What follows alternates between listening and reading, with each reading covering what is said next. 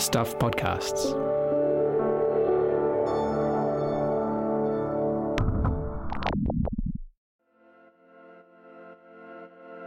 Hi, I'm Michael Wright and welcome to The Long Read from Stuff. This episode is called Ke roto I o tātou toto, or It's in Our Blood. It was written by Manawatu Standard reporter Maxine Jacobs, who joins me now. Hi Maxine. Kia ora. What is this story about? It's about a journey that a woman takes from a young age, leading into how she's going to get her moko and finding her identity. And for people who might not know, a moko is... A moko kauae is a tattoo that a woman gets on her chin. Traditionally, she gets it when she hits puberty and becomes somebody who can bring life into the tribe. It's something that has been lost over many years of colonisation and has been resurging quite significantly, especially amongst young Māori women. And that's what Norwine received. And so you'll hear all about how she went from a woman without one to a woman with one and how that's changed her life. This story has some extra features to it. There's a lot of te reo in the story. There are some translations and some music that are quite significant. Tell us about those. So the translations throughout the story, we wanted to stay as close to our te reo Māori as we could, so you can hover over those words in the story, which will come up with the English translations. And a lot of the music that you'll hear as well is from Norwine's daughters. Norwine Te Awi Awi Mohi is the subject of this story, and they did a lot of waiata in the marae as she was getting her moko kauae done. So it was really quite stunning. Why is this important? This is an important story to you. Why is that? Norwine and I share quite a lot of similar features, especially in the way we present to the world. For myself, when we were invited, the idea of getting to see a light-skinned Māori woman, such as myself, receiving her moko kauae, feeling so confident about it was something that I wanted to explore, to see if maybe, I might be strong enough one day to get one myself and represent my whānau. Thank you, Maxine. And here is Maxine reading her story, Ke roto I o tātou toto. A halo lamp shines a bright white light across the face of a wahine as she lies on her back in the middle of the dark ancestral house, Te Rangi Mārie. As the name suggests, it's a peaceful place. Whānau surround the woman, eyes glued to the bone, uhi, or chisel, tap, tap, tapping across taut skin. In the back of the room, an uncle strums an acoustic guitar, guiding the ancient and modern waiata being sung by the crowd.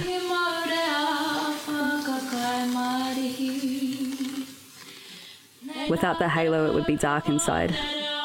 The charter power box outside has cut out and there's no electricity. A tohu, perhaps, a sign the marae in Rangiotu and its Rangitane or Manawatu people are returning to the days of their tipuna. It's taken Norwine Te Awi Awi Mohi 42 years to get here. The path was laid by the kuias sitting beside her. Their chins are already marked, carrying the legacy and patterns of the past. Visual journalist Warwick Smith and I are also here, after an invitation to attend the very private event with other community members. For me, a young kaitahu woman still learning about my own identity, the moment is deeply personal, as it is for Te Awi Awi Mohi. Two wahine Māori with different experiences, connecting through the traditional practice of moko kauae. Norwine Te Awi Awi Mohi walks confidently towards the bench in the centre of the wharenui. All eyes are on her face, fair skin bare of any markings. She stops and talks to people as she goes by, barely noticing her hair is being plaited by her oldest daughter, Areta.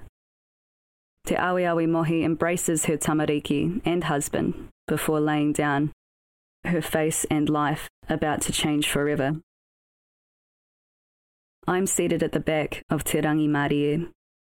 Te Awi Awi Mohi has been preparing for this moment for many years. She's at peace as she waits for the marking to begin. You need to be settled when you come for a moko kauae, Hear Me Te Pēti says. A tohunga tāmoko is a tattoo expert, although Hemi wouldn't call himself that. He says his wife, Takaria Te Pēti, is his balance. She sits next to Te Awi Mohi to wipe away the blood and keep it safe to be buried later. Hemi will not carry out his specialised work without Takaria. They form two parts of the triangle of wairua, or spirituality, with wahine who receive their tāmoko, he says. There's been no mock-up of what the Moko kauae will look like. Te Awi Mohi has given herself over to Te Pēti and to the process.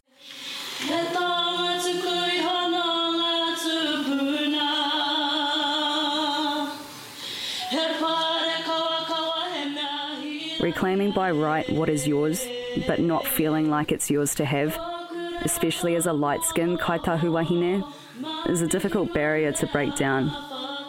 You build the wall yourself. A lot of it has got to do with the way you think others will perceive you, but it's in my blood. Being Māori is in my blood. It's been difficult to accept. I've struggled to feel like I belong when I don't look like anyone or have any knowledge about my culture. I'm proud of my whakapapa, but I am whakamā, shy, about a lack of connection with my whānau, hapu, iwi, and tipuna. Nōwain Te Awi Mohi is also fair-skinned, but she has always known who she is. Watching someone who looks like me be entirely themselves gives me hope. We are connected in our journey to understand our identities and express them. I knew I wasn't like everyone else, Te Awi Mohi says. I didn't look Māori to other people, but when you talked to me, you knew. She's a fierce wahine toa. Her mana extends out like a warm, strong breeze pulling you in. Being the daughter of the chairman of Rangitane or Manawatu, Wiramu Kingi Te Awi, comes with certain roles that she needs to uphold, and she's up for the challenge. Her whānau grew up a few doors down from their marae. Alongside other mokopuna, she did odd jobs around the whare, following kuia commands, soaking up her culture by osmosis. Back in the late 80s, you didn't hear anything about Māori, she says. Nothing was taught. The only time you knew about local history was what you learned from your grandparents. That's how I knew I was Māori, from those stories. She didn't realise the importance of what her whānau were connecting her to at the time, but it came to a head when, at age 9, she was asked to do the karanga for her classmates during a school visit to Te Rangi Mārie. I remember thinking at the time, this is me. I should actually know all about this, Te Awi Mohi says. That's when the spark took hold, where I knew I wanted more. The crowd at the wharenui falls quiet as Hemi Te Pēti tells the story of how Mata Ora was gifted tāmoko to bring to the living realm.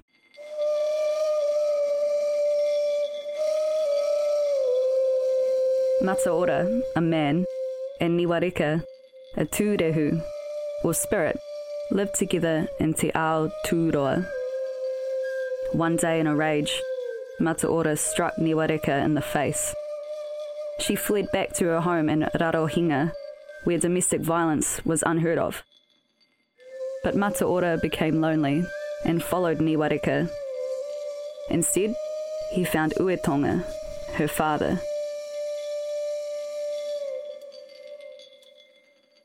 Most men who have daughters don't take nicely to men who beat up their daughters, says Te Pēti. He gave him a hiding at first, then tapped his face so he'd never forget the mistake he made to his daughter. Let it be a physical thing for you. Every time you look in the mirror, that's what you see. As the wahine of the spirit world nursed Mata Ora back to health, he realised the importance of women, the care and the balance they bring to life.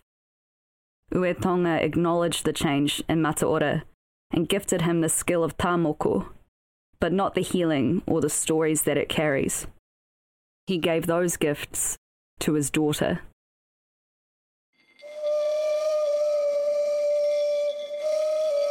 As Te Pēti lets the wairua guide his kauae design, His wife, Takaria, takes hold of the cloth, ready to wipe away the blood, and Noain's breathing relaxes. The scene is set. His chisel, ready. Hemi recites a karakia. The first tap begins.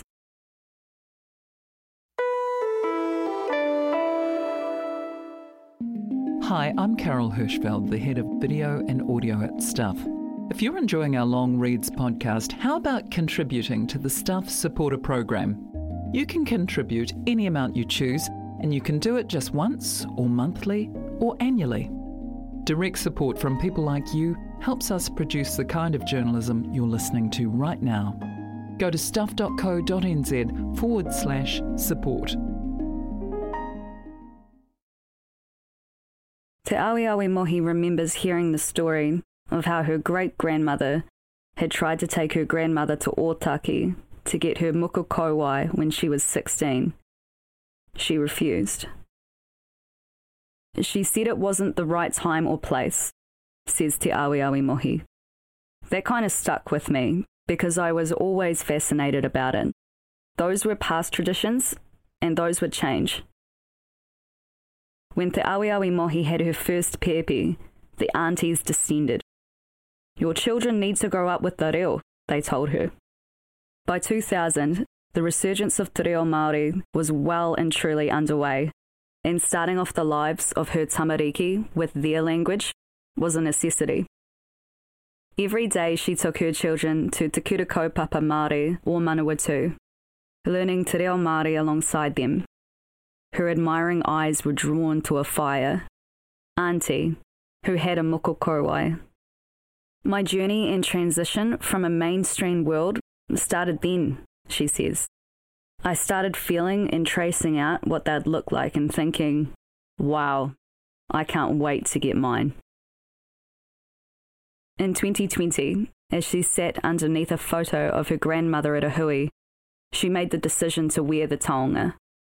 Traditionally, women wear the markings passed down by their tipuna, showing their whakapapa and carrying the mana of their ancestors. But to choose one moko over another would be to choose one side of herself, Te Awiawi Mohi says. She asked Te Pieti, her uncle, to place a new moko kauae on her chin. Blind to what it would look like, Te Awiawi Mohi put her faith into Pieti to determine its design.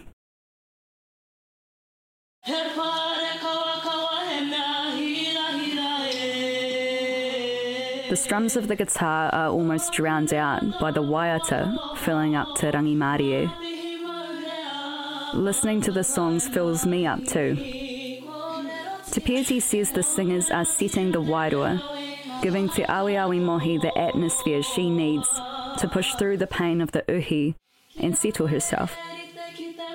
Their waiata allows her wairua to create a bridge to rarohinga with Hemi and Takaria.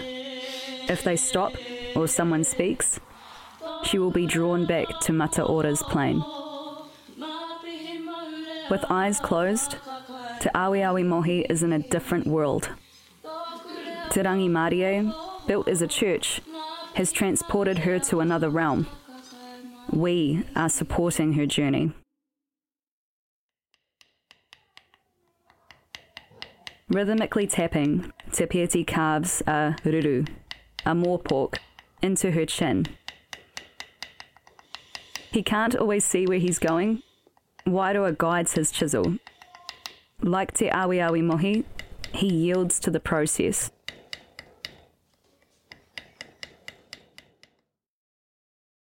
The ruru is a sacred bird for wahine, Te Pieti says. It carries the healing and the mātauranga reo that will sound when Te Awiawi Mohi performs the karanga.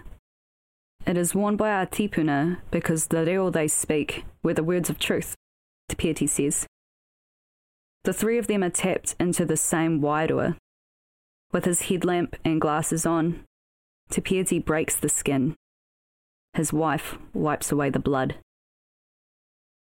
Te Pieti has sanded each piece of bone he uses at the tip of the uhi to precision.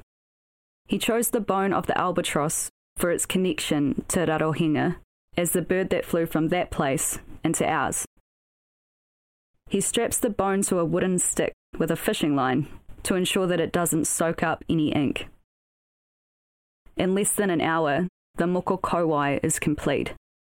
In a moment, the whare changes from a symphony of voices to silence. Unmoving, everyone's eyes are locked on the face below the halo. Te Pieti drops his hands. Te Awi Mohi opens her eyes for the first time. She is remade.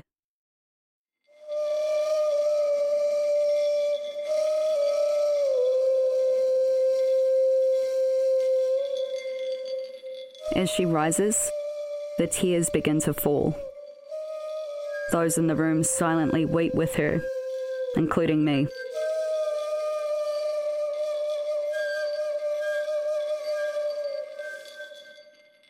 Proud and feeling connected to her tipuna, Te Awi Mohi has transformed before us. I hadn't stepped up or down, she says, but I had stepped into this new space. Embracing her whānau, her husband, her children, she is a vision. Unable to speak, I am engulfed in the emotion of the moment.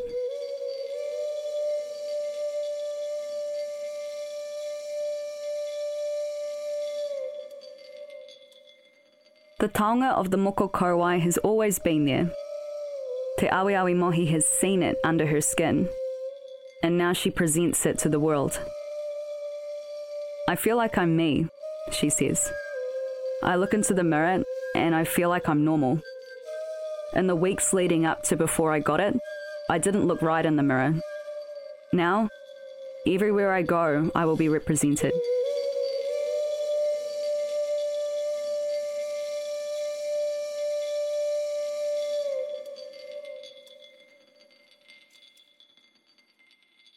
Moko kauae was a normalised practice before Pākehā arrived en masse in the 1800s. It was the Christian faith that fought to remove the etchings from wahine Māori faces. They were unsuccessful. Tā moko on tāne declined significantly, but kauae markings remained steadfast with wahine. In a 2019 study of tā moko histories and identities by Michaela Naropaki Teresa Hart, she describes how tā moko was nearly taken from Māori, but their mokopuna have reclaimed the taonga. It has been fueled by the revitalisation of te reo Māori in the 80s, which is carried through to today, resurrecting other traditional practices that were commonplace before Pākehā. For tipuna, says Hart, moko is a birthright that was normal and expected. But the stresses of colonisation built up barriers for tangata whenua, leading to expectations about who can receive the markings. Many feel they are not worthy of tā moko, Hart writes. Quote, "To them I say, you were always worthy, and you always will be. To mark your identity is to mark yourself with something that can never be taken away from you. I have found in my discussions during this study that many believe you must be of service to your iwi to receive tā moko. To them I say, it is already a service to proudly wear a tā moko, because many of our ancestors were told they could not." Te Pieti has been battling to keep up with the countless moko kauae he has been asked to perform in recent years. The wahine know in their hearts it's the right time to bring out what's always been there, under their skin, he says. They feel the calling to moko. It's important to be settled in your heart and with your whānau when you take that journey, says Te Pieti. As he sands the albatross bone in preparation for building his next uhi, he tells me that before Europeans arrived, Māori girls were receiving their moko as soon as they started puberty to signify they could bring life to the tribe. All Māori women would carry moko from that time on, he says. As Te Pieti speaks to me, I reflect on my own whakapapa. I didn't grow up at the marae. Relationships are an important part of being Māori, but I don't know many of my own cousins. distance from my hapu, te reo Māori, and my understanding of our whakapapa makes me feel uncomfortable about even considering wearing a moko kauae before I can show that I have great knowledge of myself and my tipuna. But most of all is my skin.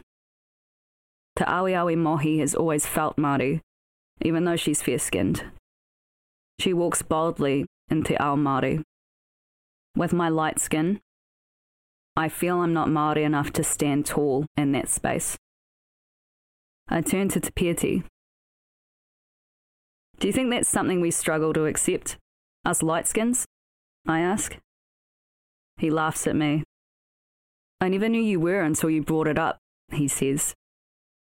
That can be a cultural identity issue for those people who are fair and feel like they shouldn't have it. Māori are the worst for putting up barriers to stop themselves receiving the taonga, he says. It's something he's heard over and over. The checklists Māori make for themselves before they can take on the moko. But they don't exist. By having whakapapa, you are enough. It's got nothing to do with how much Māori you speak, or how much Māori you think you are, or what anyone else says, Te Pieti says. That taonga was given to you. No one can change the blood that flows through your veins.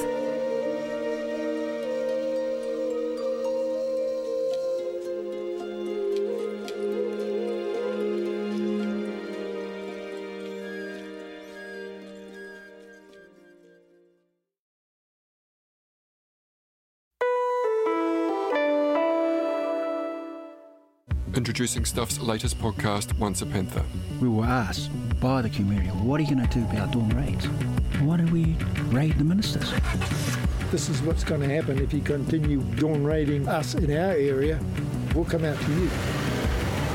We're all decked out in our panther gears. Prepared to get arrested, prepared to fight.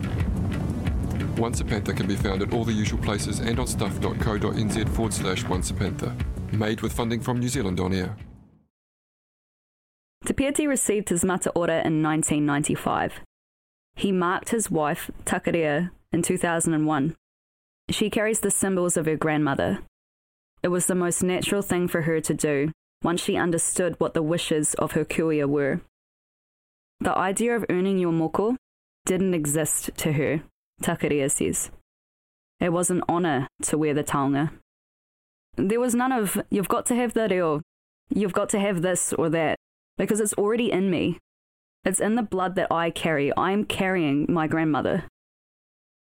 Takarea has light-skinned mokopuna. Her son is lighter than me, she says, but she wants them to take on tā moko. It's about continuing the pride of the hapu and the iwi. It's their taonga to carry on to the next generation, and they're already lining up for korohime to tap the uhi when their time comes. Tā moko is there to be admired, but sometimes it's difficult to look at it without feeling like you're being invasive to the wearer. Linda Waimari Nikora, Mohiroa, and Ngāhuia Te Awe Kōtuku collected the experiences of moko kauae and pūkanohi wearers, researching how their transformations had affected their daily lives. The wearer must find a way to integrate their new look, their new being in the world, along with the assumptions, expectations, and reactions they receive from others, say the researchers. Rua describes 5 phases of obtaining moko: the desire, preparation, obtaining the moko, experiencing others' reactions, and developing coping strategies. Many Pākehā who see moko kauae and approach the wearer do so because they're curious. Rua notes that many people want to learn about the markings, but those experiences can be uncomfortable and negative. This stems from a lack of understanding. These interactions happen in public spaces where people stare, either in awe or in horror. Often, the wearers forget wearing moko is not part of many New Zealanders' everyday life, and are surprised by the sudden line of questioning. This includes family. Whereas developed strategies, either by educating the questioner or moving on, Rua writes. However, the world for moko wearers is improving. The researchers' study found younger generations were more accepting of moko than their older relatives. As pride in moko increases, and more Māori receive their markings, this acceptance will also increase, Rua writes.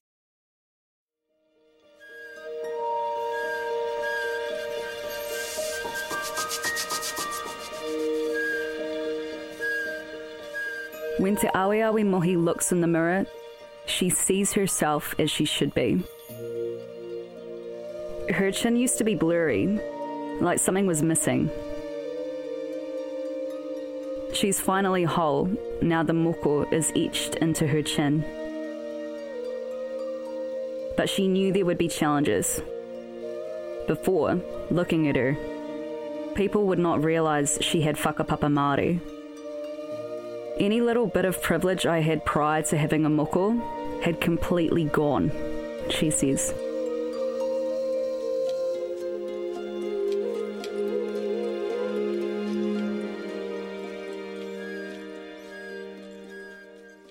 As a person who looks Pākehā, I understand the privilege she's talking about.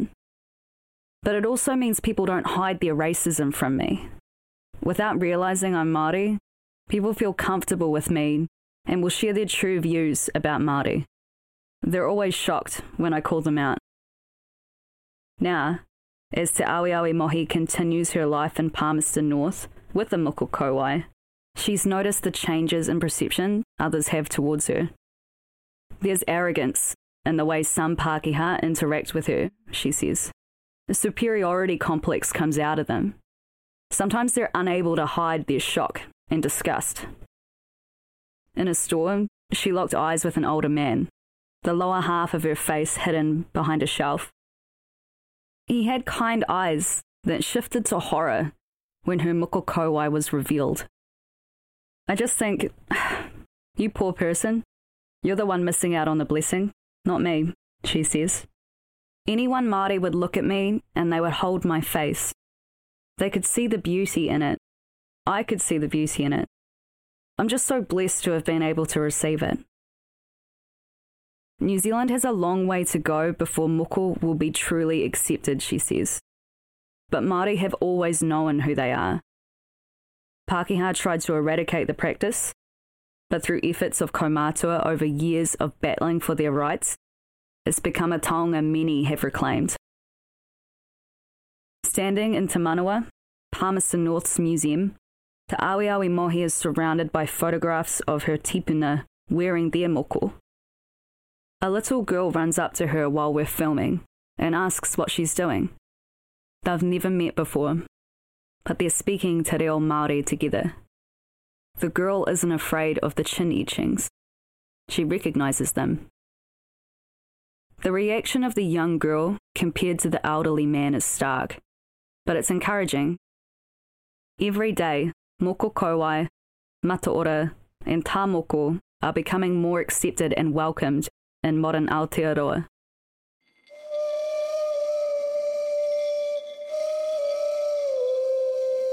Watching Norwain Te Aweawe Mohi receive her Moko kauae has given me the courage to consider wearing a Moko kauae for myself, whānau, tipuna, and mokopuna one day in the future.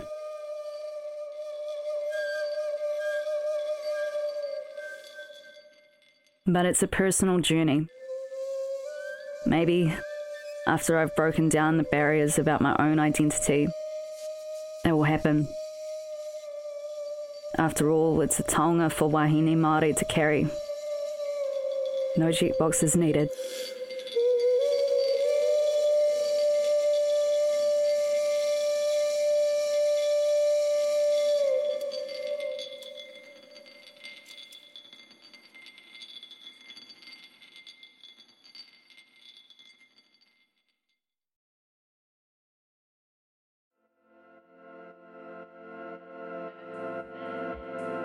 That was Ke roto I o tātou toto. It's in Our Blood, on the long read from Stuff, written and read by Maxine Jacobs, edited by Carmen Padahi and produced by me, Michael Wright. This episode was mixed by Sam Scannell. Stuff's podcast director is Adam Dudding. If you listen via our website, you can hear this story and more like it on the Long Read podcast, available on all the usual platforms. If you liked what you heard, please give us a 5-star rating and a review. It helps other listeners find us. Thanks for listening.